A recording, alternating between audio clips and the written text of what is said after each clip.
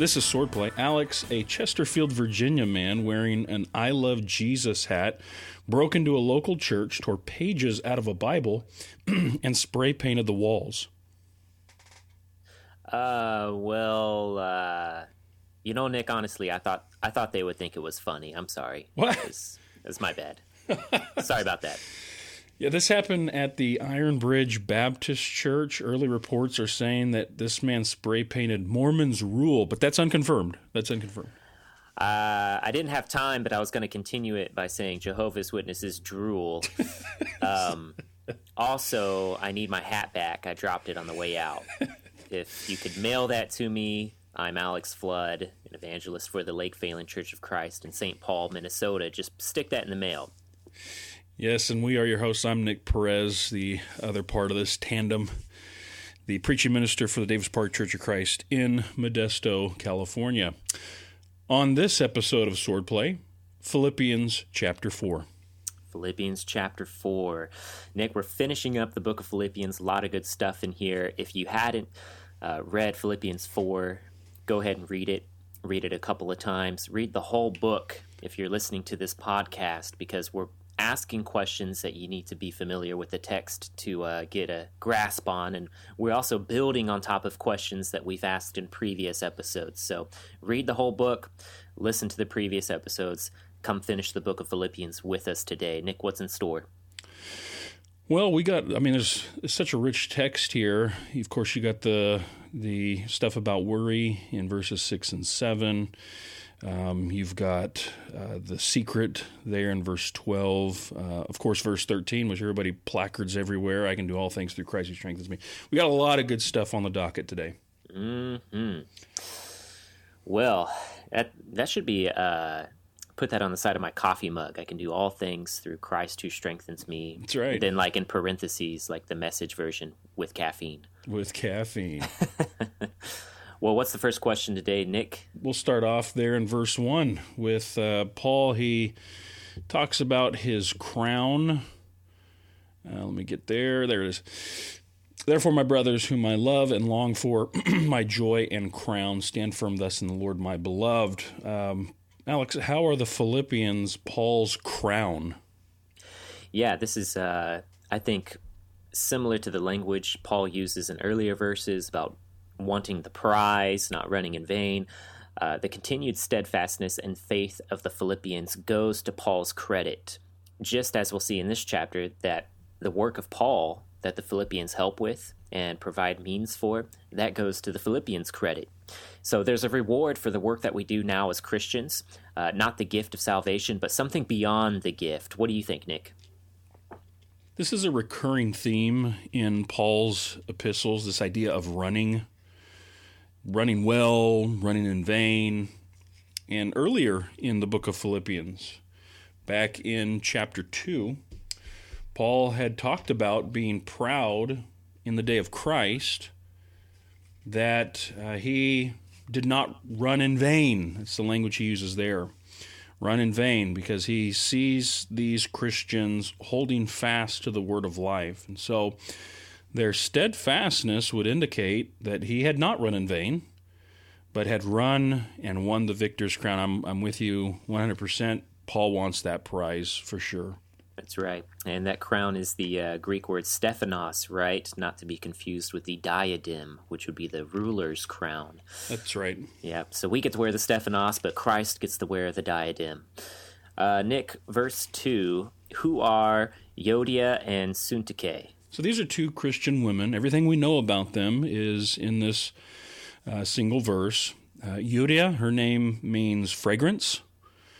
The unfortunate thing is, it seems, she's not spreading the fragrance of Christ, since she's involved in a divisive dispute with her sister in Christ. Oh man, that stinks. Yeah, that's right. Well played. Syntyche's name means good luck, and some suggest that these ladies may have hosted rival house churches, one Jewish, the other Gentile. That's all mere speculation. Because we know precious little about what exactly these women were involved in, who they were, But what we do know is that Paul earnestly pleads with these two women to agree in the Lord, there at the end of verse 2.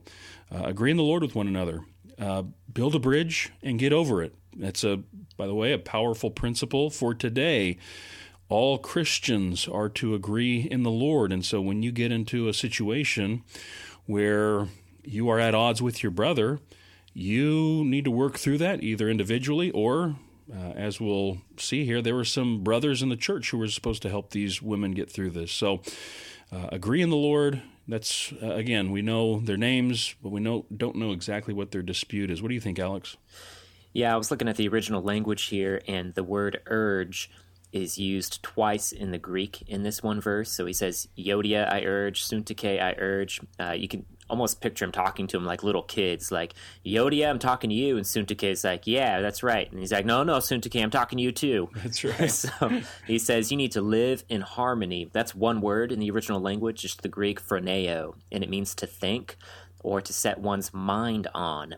So Paul seems to strategically save this exhortation for the end of the letter, having already laid the foundation for the command in chapter 2, where he says, if you have any of these things with one another, fellowship in the Spirit, all of these things in Christ, then regard one another as more important than yourselves. So, yeah, Euodia, Syntyche, not a whole lot known there. But we get to verse 3, we get another name dropped, Clement. Nick, who is Clement? Yeah, so kind of like Syntyche, everything we know about him is in this verse as well. Unless, of course, we say that he's the guy who wrote First Clement, the apostolic father who wrote that epistle. In which case, this guy goes on to leadership positions in the church in Rome, even being the guy who writes that epistle to the church in Corinth. That's my take. What do you say? Yeah, I'm going to riff on that for a minute because I already think that Paul is currently in Rome under his first imprisonment when he's writing this letter. Right. So if this is that same Clement, then Clement could be there in Rome as well with Paul. That matches up with this Clement then being the same Clement who wrote First Clement, categorized under the letters of the Apostolic Fathers. That letter, First Clement, by the way, it's written from the elders in Rome, from the church in Rome, to the elders in Corinth, the church in Corinth. Interesting note there, the elders in Rome don't say, hey, we have the Pope, we're in charge, listen to us. None of that is in the letter at all. Right. So that they appeal to the gospel, if I'm not mistaken. Right, they appeal to the gospel. They don't have the authority to tell Corinth what to do, but they just in love appeal to them. So it says that these women, they helped Paul, but they also helped Clement and several other laborers who worked to spread the gospel. And so that may indicate, back to verse 2, that these women, Euodia and Syntyche, were wealthy, that they provided funds for these men. At any rate, I've read First Clement. I personally think it's a good letter. I think everyone should read it. In fact, it may be contemporary with Paul's letters. And then on the side note, there's a second Clement in the Apostolic Fathers. I don't think that letter is written by the same guy. I think it's a completely different author and a completely different time in which it was written. So that's my little riff on the Apostolic Fathers. Just for clarification, they didn't have a pope in Rome at that time? If you read First Clement, you will get no flavor of papacy whatsoever, which is pretty interesting because it's the elders in Rome. Huh. So there you go. How about that? How about that? At any rate. Well, Nick, we come to verse 3. Interesting phrase here talking about the book of life. What is the book of life? I like what one writer called it. He said it's the roll of the citizens of the heavenly kingdom. When the roll is called up yonder, I'll be there. Exactly. That's I think that's maybe where they get that idea. But this book of life shows up all over the Bible. It's in the book of Exodus, 32 verse 32, book of Daniel, 12 verse 1, Yep. Revelation 3 verse 5, 13 Yep. verse 8, 17 verse 8, Yep. and I think maybe a couple other places. But yeah, that's my take on it. What do you think? Yeah, this is both an Old Testament and New Testament concept, as you mentioned in those references. There are several books, as mentioned in these ideas here, several books which contain every good deed and bad deed for each person who's ever lived. You get this idea in Daniel 7:10, and in Revelation chapter 20, verse 12. And these deeds are taken into account for one's judgment. And that, to me, infers that there are varying degrees of punishment and reward based on what's in your book of deeds. But there's only one book of life, Nick, and it belongs to the Lamb, Jesus Christ. And inside the book of life are the names of those who are saved and thus declared righteous by the blood of the Lamb. And that's in Revelation chapter 21, verse 27. So, two different types of books. And that goes into our eschatology, it goes into our Christology, it goes into our ecclesiology. Follow-up question. They didn't have a pope in Rome when Clement wrote First Clement. I'm just kidding. Yeah. How about verse 4, Alex? Paul there, rejoice in the Lord always. Again, I will say rejoice. Why does Paul have to tell these Christians to rejoice so much? Yeah, rejoice and joy seem to be the key words in this entire letter, perhaps mentioned more than any other word.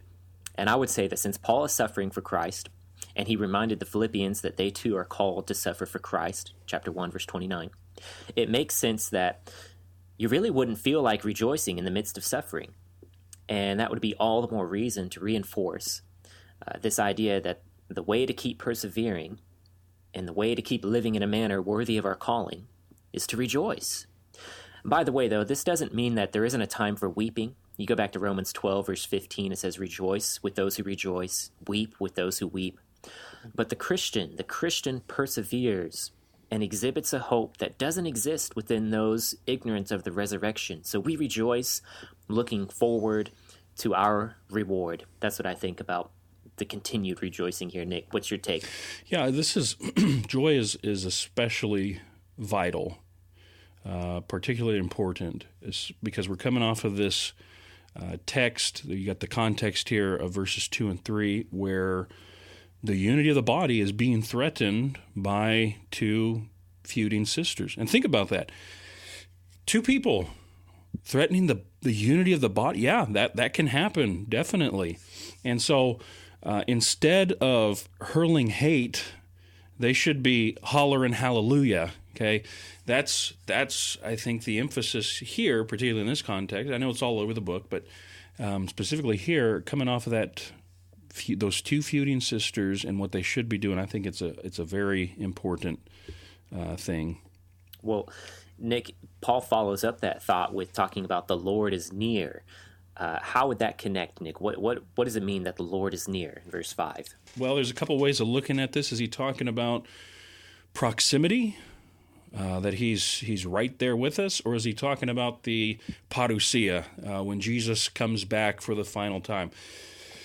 I think either could be in view here, as far as the Lord being at hand. God is present with his people. He's ever mindful of us as we live with gentleness toward all. Let your reasonableness be known to everyone, or your gentleness be known to everyone. Okay, that's how the verse starts. So there's that aspect of it, the proximity part. But also, yeah, he's coming back one day. Jesus will come back, and so that should be a motive for our magnanimity and for why we are gentle and reasonable and all those things. And also, his nearness, his closeness, perhaps the proximity part, I think that's a stimulus, an incentive for Christians to pray. And he's going to go right into prayer in verse 6 here, right? As we'll see. So I think either one of those, you'll be all right when it comes to what Paul is talking about here with the Lord is at hand. What do you think, Alex? Yeah, so it sounds like you're taking kind of the kaleidoscope both and view, right? All of the above?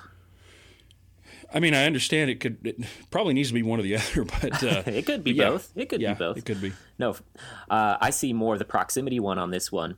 The Lord is near. I think that might be in this context referring to his closeness to the church, to the Christian. He's closely watching and paying attention to us. That does go into how we think of our prayers. He looks at our deeds. He sees our suffering. He's seeing our rejoicing. He sees our gentleness. And so we live in a manner worthy of the calling we have received because he's watching us. We're his hands and his feet in the world. And as he is, so are we in this world. And he's paying close attention. And so it goes into everything. I mean, it goes into how we think about our lives now in this moment today, but also in the future. So, I mean, it could be the both and as well. All right. So, yeah, that's going to bring us to our tough text Tough text. today. And it is indeed a tough text, Nick. Verse 6. Right. And it talks about anxiety and being anxious for nothing. And as I thought about the application of this, and especially as we listen to other verses, but also sermons and interpretations on anxiety, and as we step into the 21st century, where we have an increasing understanding and broader knowledge of psychology and mental and emotional health, this question came to mind, and it's a tough one, so no perfect answer here, but what's the difference, Nick, between biblical anxiety and clinical anxiety? I think we have different ways of classifying certain kinds of anxiety today. You've got neurosis, you've got various phobias, social anxiety, things like that. Also, we have new ways of dealing with it. I think particularly of medication. We even have new names for how we deal with it. I think of cognitive behavioral therapy, for example. But the more things change, the more they stay the same. I think people pretty well have stayed the same throughout generations. And so I think it's the same kind of stuff that cause the same kind of problems today. Anxiety is primarily a mental disorder in which our brain won't slow down and we hyper-focus on some fearful situation or event. I find it interesting that very creative people struggle with worry because essentially you have to invent all these different scenarios whereby your sense of identity or self-worth is threatened. And I think that's what it kind of boils down to with anxiety is identity and self-worth. For example, there's the misbelief or the lie, and Dr. Backus is kind of the guy who came up with misbelief therapy. You can read about it in his book, Telling Yourself the Truth. But the misbelief that a lot of people have is that what people think of me is of vital importance. And so if someone or some group of people were to think bad or ill of me, that would be terrible. And so what happens is a person's brain starts to spin out on that. They start gaming out scenarios where they might think they'll lose face, and then they're trying to figure out, well, how can I avoid those kinds of situations? Otherwise, I'll be dealt this mortal blow. And so that's one way in which anxiety can come about. I know there's a number of different ways. Of course, we can talk about how excessive a person's anxiety can be. I suppose you get to a point where it's so excessive to the point where it's uncontrollable. That can become certainly a pathological thing. But the question, of course, then becomes, well, okay, how does a biblical cognitive therapeutic approach come into play? Because Paul does say here, don't be anxious about anything.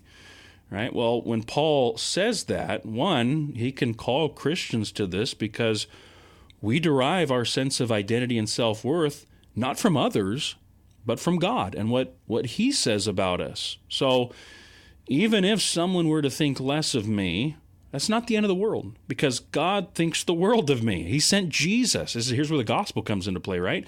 He sent Jesus to die for me after all, and that makes me of great worth to him. The other thing that comes into play here, second, is every scenario that we could possibly game out is to be taken to God in prayer.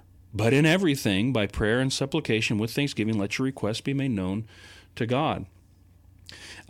When we do that, he supplies every need, everything that we need. Paul's going to say that later on in verse 19. My God will supply every need of yours according to the riches of his glory in Christ Jesus. So when we are faced with a fear-inducing situation, God can be our supply. He can be what we need. So fear in and of itself, I don't think is necessarily a sin. What we do, how we respond when we're in a fearful situation, I believe that is what can become sinful. So I want to give just a word of encouragement, because you may be listening. You may be struggling with worry, with anxiety, with depression. And you may be thinking, gee, I'm an awful person. I'm a rotten Christian because I struggle with this. The Bible never says that, okay? In fact, many godly people who have loved and feared God throughout church history have struggled with this very same thing. I think of John of the Cross with his dark night of the soul. That came from somewhere. But Jesus himself, he was a man of sorrow. He was acquainted with grief. So be of good cheer. You're in good company. You're not spiritually deficient. You're not demon-possessed, though I think there's a spiritual component there to things like this. You're not a hypocrite, all right? The unfortunate thing is that there's a stigma that's become attached to seeking help with these mental issues. Right. There shouldn't be. Seeking help, seeking counseling, that's a good thing. If you need medication, take your medication in order to get regulated so that you can practice the cognitive tools that you'll learn in a counseling therapeutic situation. Sure. I want to recommend psychologytoday.com. It's a good resource to find good Bible-based counselors in your area. Just plug in your zip code and they'll come up right there on your computer. So that's my take and what I have to say about anxiety. Alex, what say you?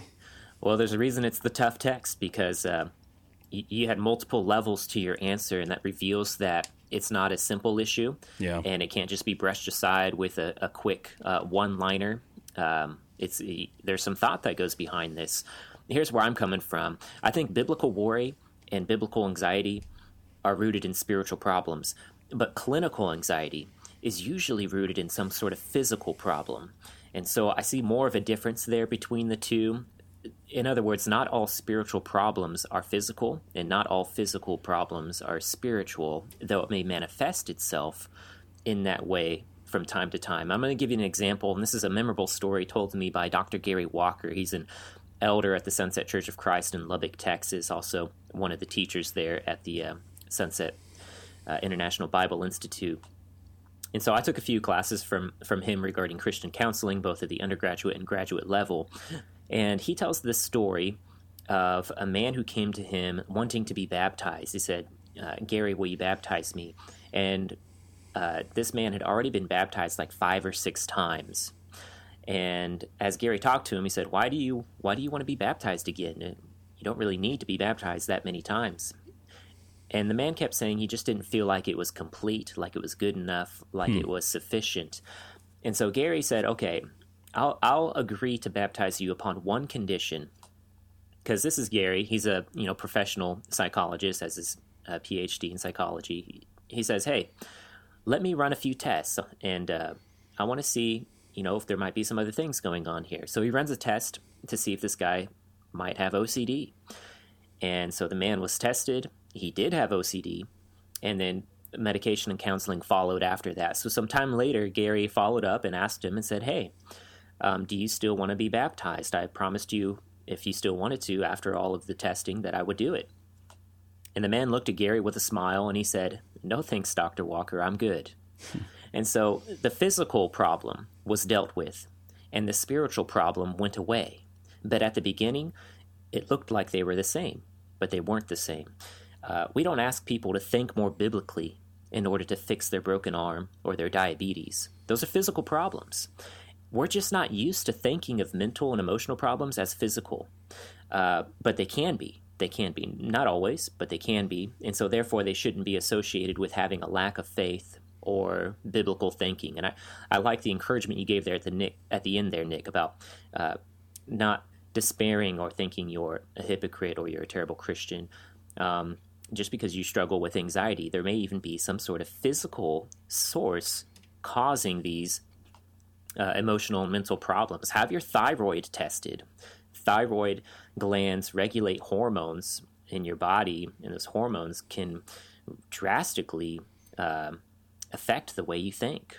So these are not perfect bodies that we have here, folks. These bodies break, and sometimes they start out broken.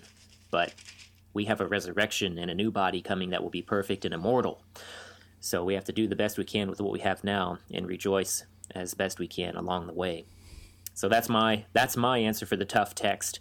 Not necessarily in disagreement with Nick, but it's another layer of a very complicated conversation. Well, good night, everybody. There we go. See you next week, folks. Yeah. All right. Well, verse 9 then. Yeah.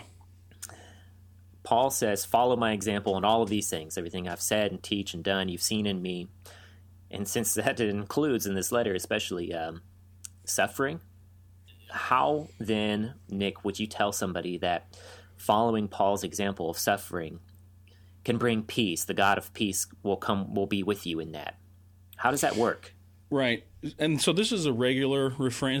We see this throughout Paul's letters. The one that stands out is 1 Corinthians 11 and verse 1, be imitators of me as I am of Christ. The context for that one, I mean, the larger context of the Corinthian correspondence, of course, you have 2 Corinthians chapter 11, where he lays out his litany of suffering and everything that he's gone through. So that's a larger context. The immediate context, of course, is verses 31 through 33 of chapter 10 in 1 Corinthians, where he says, whether you eat or drink or whatever you do all to the glory of God. And so here's the connection that I want to make. Paul rested in the confidence that everything he was doing, even in the suffering that he was experiencing, ultimately brought glory to God. And I believe that brought him peace. That brought peace to his mind. Even as he sat in a Roman jail cell, shackled, with only limited abilities and things like that, he still was glorifying God, and that was what brought him peace. That's my take. What say you? Yeah, I think that's right. Suffering for Christ's sake brings a sense of purpose, a greater cause, and that greater cause can bring a sense of peace. The God of peace is with you in that, because it's according to a greater purpose. There are even other aspects in which peace can come through suffering. So in the midst of suffering, if you're looking also toward the interest of others and not just yourself, as Paul mentioned in chapter 2, if you're doing that in the midst of your suffering, that can make you feel useful, and it can keep your mind off of the pain, and that can bring peace while also helping others. Another way is that modeling Christian perseverance with rejoicing can attract others to the gospel. People with very little to no hope can see you, see the things you go through, and be attracted to the way in which you're able to persevere through those things. And they might wonder, what's the secret, right? And that can bring them peace, which would then make you a peacemaker and a minister of peace. Yeah. And that circles back into the greater purpose and greater cause, and it kind of feeds into itself. Yeah, you mentioned the secret there, Alex. So let's go to verse 12 here. Right.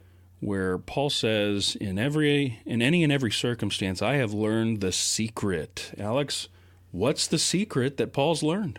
Yeah, well, 10, 15 years ago, right, you'd be watching TV and you'd see this commercial for The Secret. Right. And it'd have this picture of melted red wax with a stamped S on top of it, covering this ancient-looking book that if you had access to it, you could open up and you could know the secrets of being successful, of being happy, of being healthy.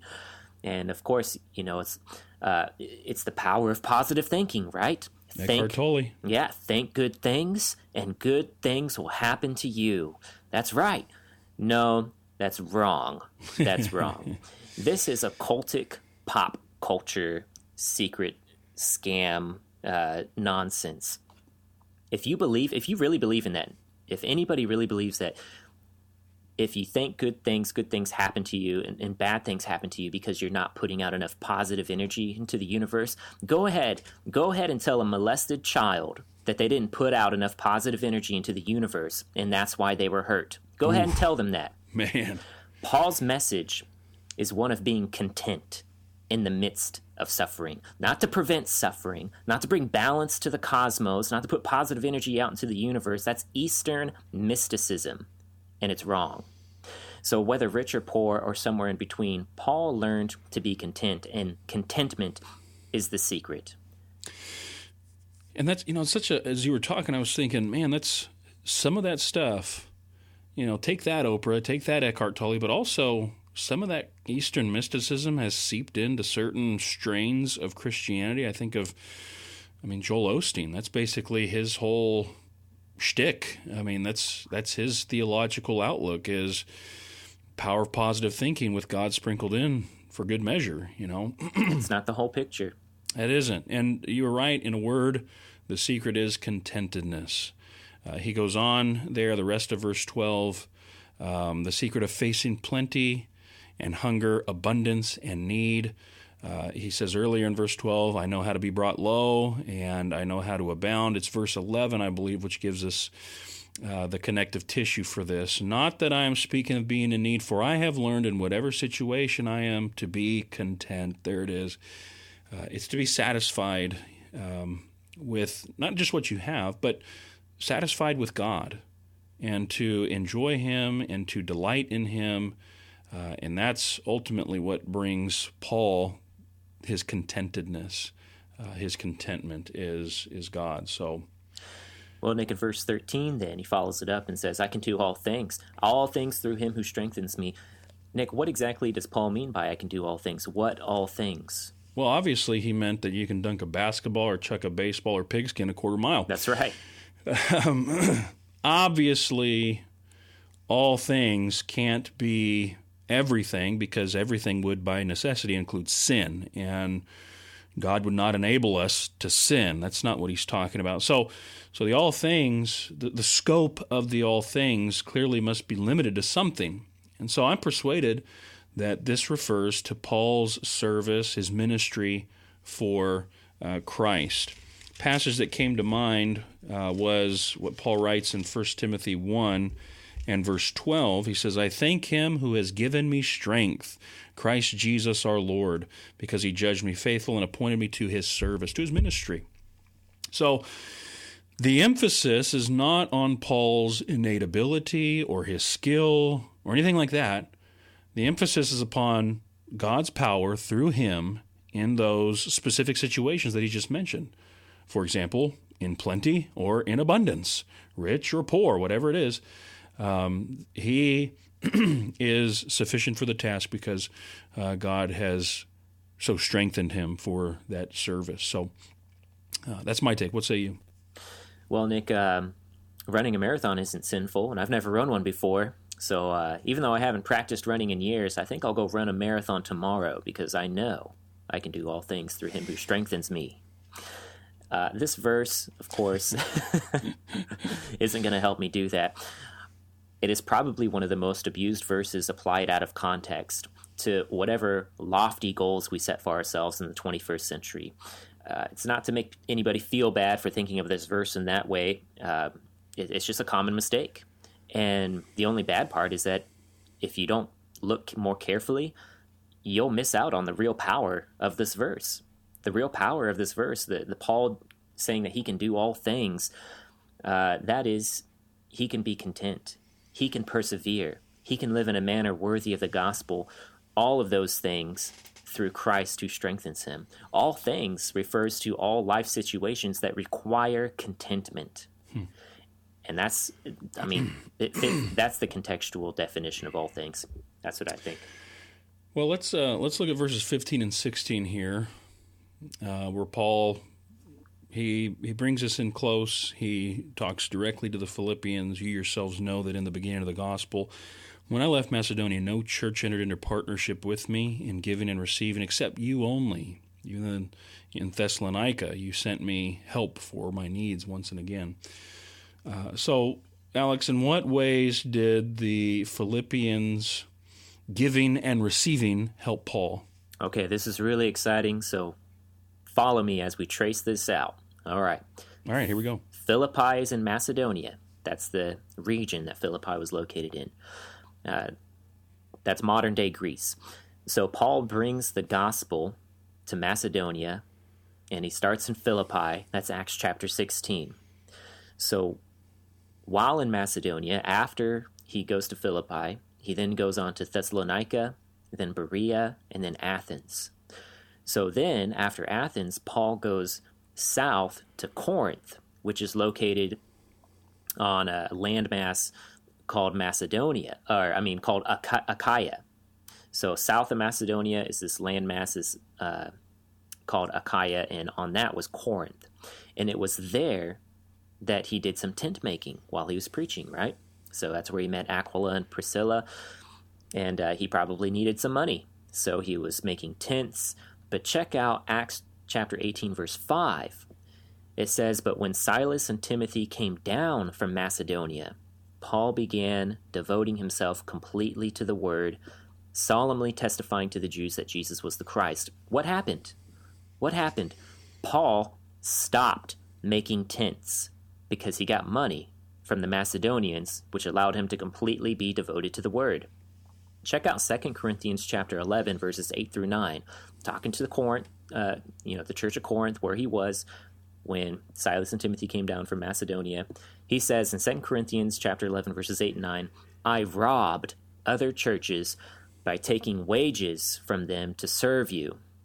And when I was present with you and was in need, I was not a burden to anyone. For when the brethren came from Macedonia, they fully supplied my need. And in everything I kept myself from being a burden to you and will continue to do so." So go back to Philippians 4, verses 15 and 16. Paul says that even while he was still in Macedonia, in the region, just down the road at Thessalonica, the Philippians were already sending Paul money for his supplies, and they kept on sending it. So the giving of the Macedonians, mentioned in 2 Corinthians, it was from the Philippians, and it was from the churches in Philippi alone. I mean, that's incredible. I look at that, I say, wow. I mean, this is how the giving and receiving helped him. And so it's important because sometimes in a practical sense for ministry, we think like, oh, we should just all be tent makers. But no, Paul wasn't just a tent maker. He did it when he needed money. But when he had money, he didn't make tents. He devoted himself completely to the word. Yeah, those are good historical connections. Really ties the whole narrative together, and helps supply some of the backstory for these verses. So the word for me when it comes to the help that the Philippians gave was it was financial. Right. This is financial help, and literally the way verse 16 ends is both once and twice. Right. Once and again. Right.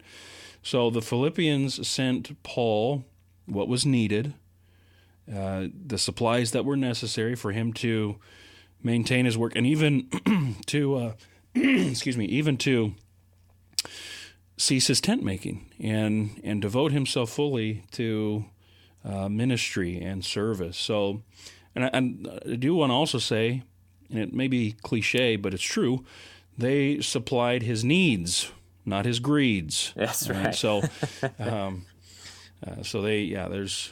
Speaking of, if you guys want to donate to my Patreon account, That's right. I do need a jumbo jet in order to make my preaching rounds. We have a global gospel to spread, and if I'm going to go global, I need a jumbo jet. So go ahead and Gospel gone global. Send a little donation my way.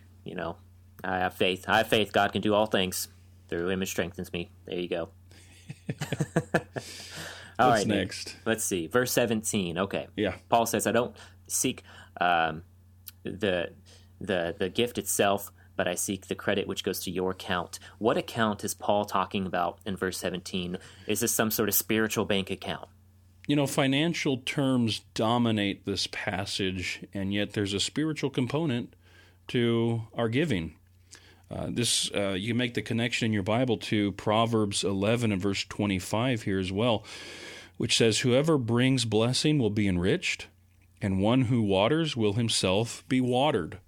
So what we give not only helps the receiver, the one who's getting it, but we benefit from this as well. And so I think that's kind of what Paul's talking about here, is that when it comes to this account or this credit, there is some kind of spiritual accounting that's taking place here where the blessing gets passed all around, I guess is the best way to say that. What do you think?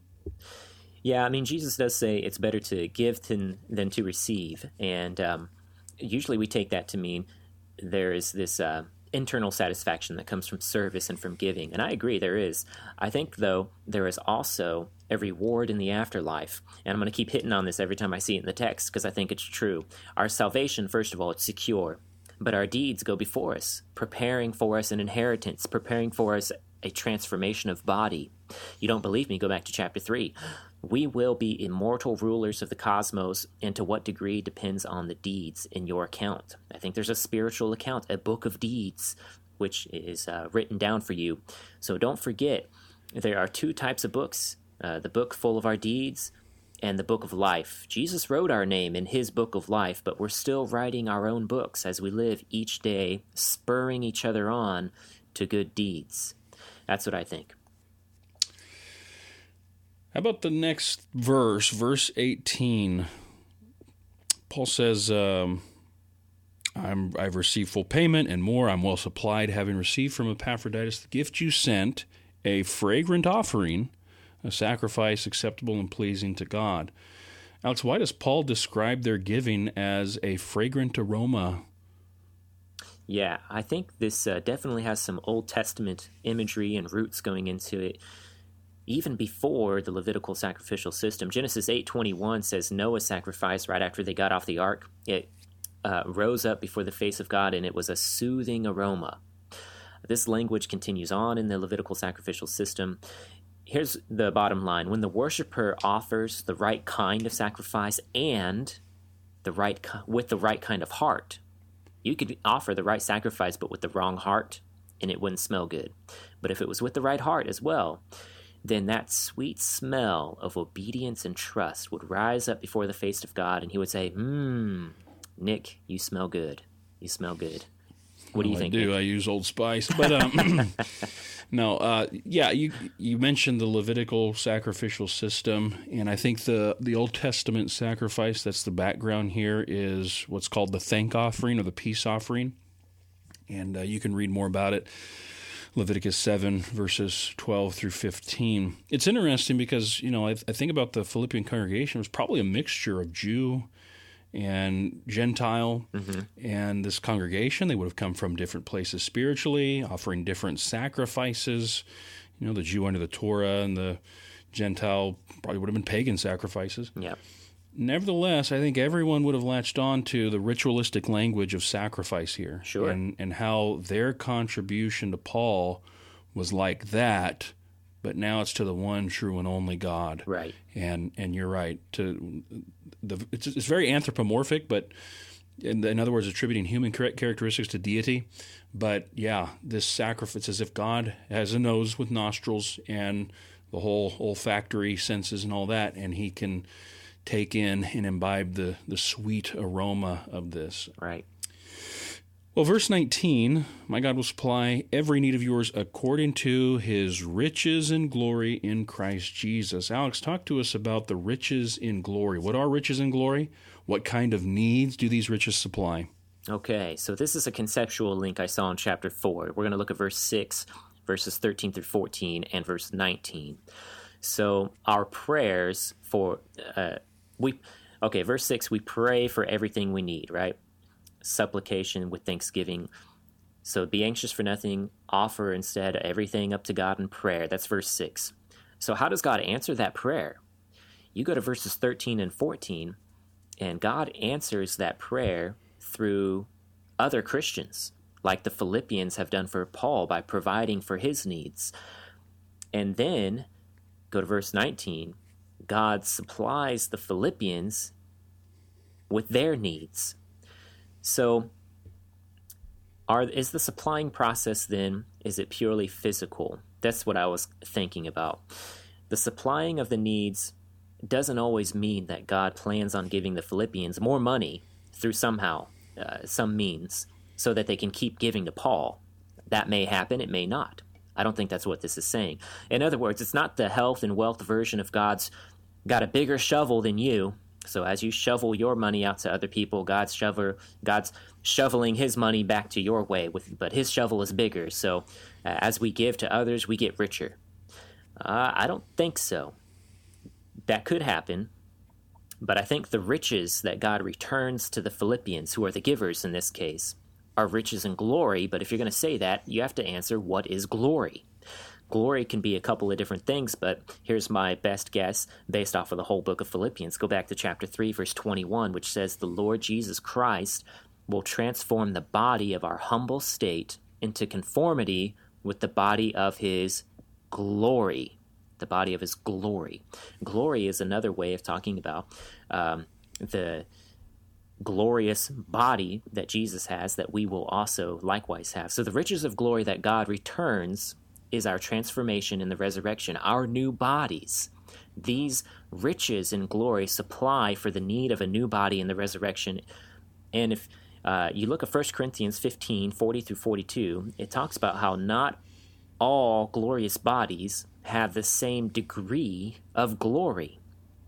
So there are differing levels of glory. The Philippians were investing in Paul, which in turn will give back to them dividends in the resurrection as they get rewarded their new bodies. The more they provide, the more glorious their new bodies. That's the conceptual link I think is possibly being put forward here. Well, crumb, I was going to go a health and wealth gospel on you, but I guess that's wrong.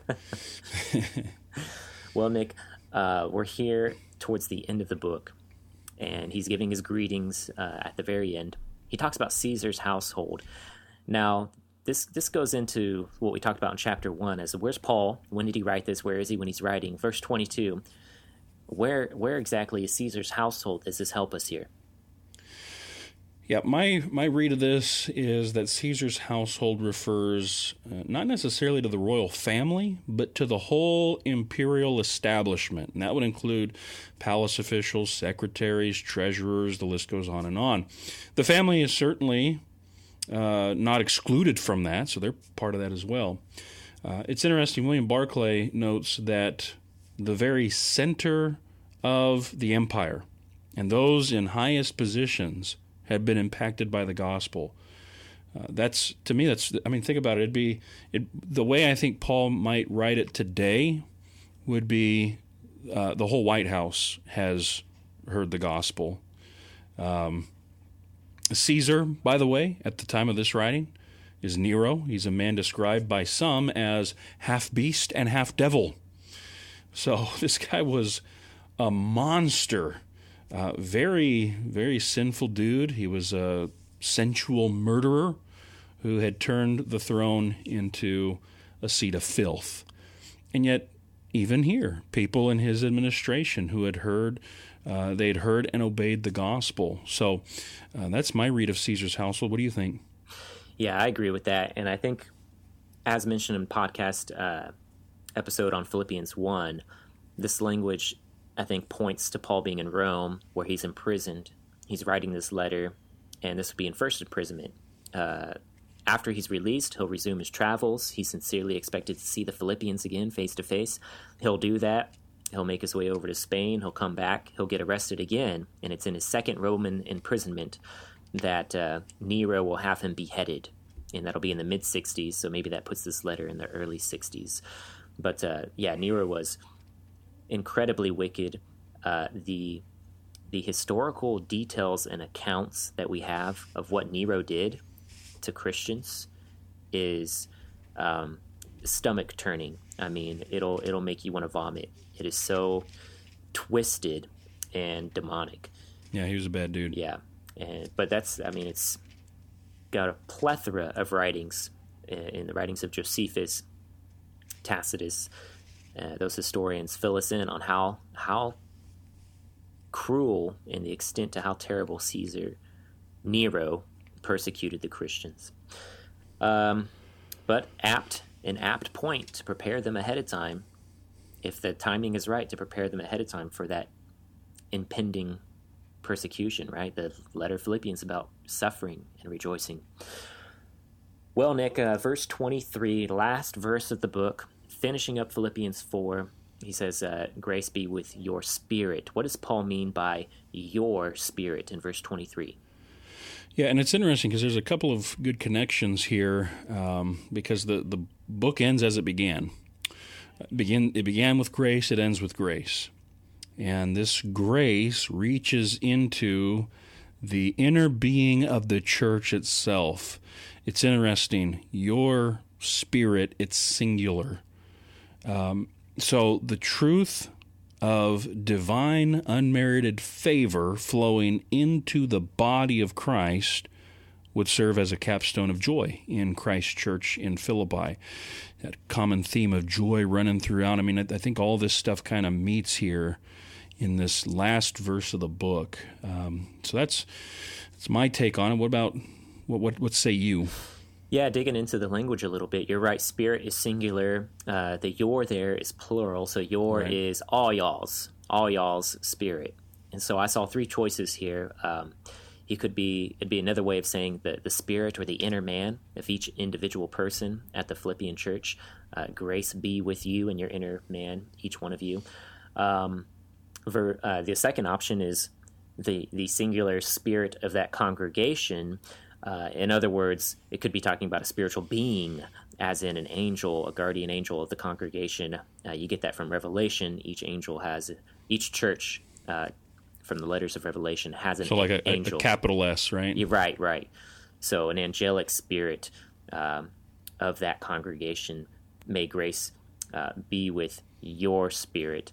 Third option here is that he means spirit as an attitude, so the singular attitude and oneness that they have, that they were encouraged to be united in regarding their faith. Chapter 127, standing firm with one spirit and one mind. Chapter 2, verse 2, united in spirit with the same mind, love, spirit, and purpose. So I probably, out of those three options, lean towards number 3, the singleness of attitude that they were to have and share with one another regarding their perseverance, their faith, their love, and purpose. All y'all's spirit, your singular goal to live in a manner worthy of the gospel. And that's Philippians chapter 4. Well, do we want to do a quick wrap down of the whole thing? Just takeaways? Yeah, absolutely. Nick, what are you Okay. taking away from the book of Philippians? So the dominating theme here is joy. We can have joy. I mean, I think that's the positive thing about this letter, and something we can latch on to. It's going to come through having contentment in all situations. Peace, I believe, will flow from this joy. This joy comes from knowing Christ. In other words, you can't find it anywhere else. You can't find it in the world. It only comes from Christ and ultimately dependent upon Him for His strength. So whatever we're going through, and I know we talk a lot about suffering and hardship. I mean, it can be, we talked about anxiety today. You're suffering, you're struggling with anxious thoughts and feelings of worry. We could even expand that. I mentioned depression as well, which I think flows from some of that. Listen, whatever we're experiencing, whatever our circumstances may be, the positive word from Paul and really from the Holy Spirit to us today is we can have joy, and it's the devil who wants to take that away from us. I believe it's the devil who, using him as a stand-in for the whole spiritual forces of darkness. Sure. He wants to rob us of our joy. All of them do. And yet we can rest in Christ, and we must rest in Christ so that we can experience joy, we can experience peace that surpasses all understanding. It's going to come from Christ living in us, the hope of glory. So that's my final word. What about you, Alex? What do you have to say? Yeah, what I'm taking away is that whatever's happening here to you on earth, this is temporary. It's not going to be forever. There's a light at the end of the tunnel. There's a resurrection, and that's our hope. That's our focus. And so you are the sons of God. You are the inheritors of salvation, of the whole world, of immortality, of a body that won't hurt or be imperfect any longer. And you just have to hang in there. You hang on, and you hang on together with other Christians, and you will be rewarded in the end. So let's just keep spurring each other on, and let's keep going. This is temporary. Rejoice. We're almost to the end. I think that's what I'm taking away with Philippians. I believe that's going to do it for this episode of Swordplay. We want to invite you, if you haven't already done so, go on to iTunes, go into the iTunes store, go into the Google Play Store, search for Swordplay there. You'll find a number of the episodes there. Leave a review. That'll help us get the word out about this podcast. And if you have any questions, send them to swordplaypodcast@gmail.com. That's swordplaypodcast@gmail.com.